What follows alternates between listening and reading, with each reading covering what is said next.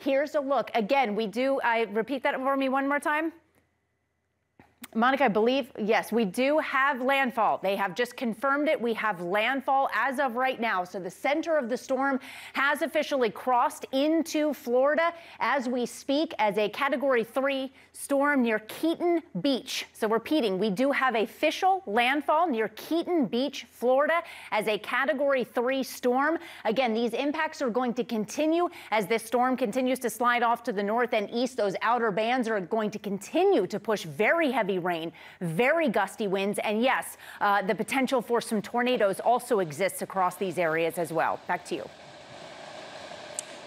Thank you, Ellison. That was a really great update because we now know that Hurricane Idalia has hit Florida, a direct hit near Keaton Beach, Florida. If you still have power and are still watching television, this is the time that you take shelter, that you get into an area that is as safe as possible inside. Most places in Florida do not have basements because the water table is so high, but get into a safe space of higher ground. Try to stay out. Do not get in your cars. Do not try to leave now. This is not the time for it in a place like Keaton Beach, where Hurricane Idalia, Category 3 storm, which means that the winds are sustained at like 120 miles per hour or more. Please, please, please do not go out in this. Don't play around with this because there will be projectiles that will be whipping around that can really injure you and make some serious damage to property. All right. Now that we know that the storm has hit there, what I can tell you about some of the other parts of Florida, the storm has passed us by, but look at what's happening. You're still seeing these wind gusts. You're still seeing, because this is a very powerful storm, and you have the outer layers of the storm that are still very active here. We are in Crystal River. We are probably more than 50 miles away from where the storm is hitting landfall, and yet there are still effects. We are seeing flooding. The water, we have now come up about 3 feet because the water has now come up several feet from where we were standing moments ago.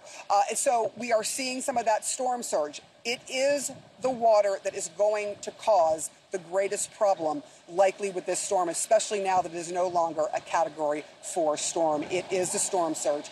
Please, for God's sakes, be safe. Try to get your pets, if you have stayed in town, try to get your pets into a safe spot as well.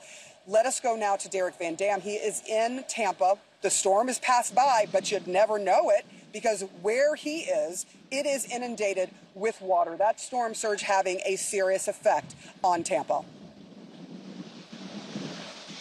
Yeah, you know, Sarah, with the National Hurricane Center just calling landfall on Keaton Beach, this is the strongest hurricane to impact the Big Bend region in over 125 years. And get this, folks, this is the third landfalling hurricane in Florida in 12 months. Wow. What does that have to say about people who try to insure their homes within this state? That's a whole other topic. But where I'm located, this is Bayshore Boulevard, a major artery, a thoroughfare for Tampa, which is over my right shoulder. And I think the pictures speak for themselves. This area has completely flooded, and it has encroached on homes as well. I'm going to have my cameraman just walk with me and help paint this picture because the surge is still coming in from Tampa Bay. We checked one of the tidal gauges near where we're located. It is currently at record levels, 5.5 feet of storm surge near the tidal surge gauge that is closest to me. That is incredible. Records go back to 1991. So we're in record territory, and this is all working together, almost in a symphony of cataclysmic events, right? We have not only a powerful major hurricane pushing up the water across the eastern sections of the Gulf of Mexico, a very shallow water basin, by the way, but we also have inland flooding that is moving from the ground towards the ocean. So these working together in conjunction, they meet in the middle and they rise up the water levels. That is also being combined with the impacts of a full moon, which is a supermoon, and that just has that great tidal swings with the highs and the lows.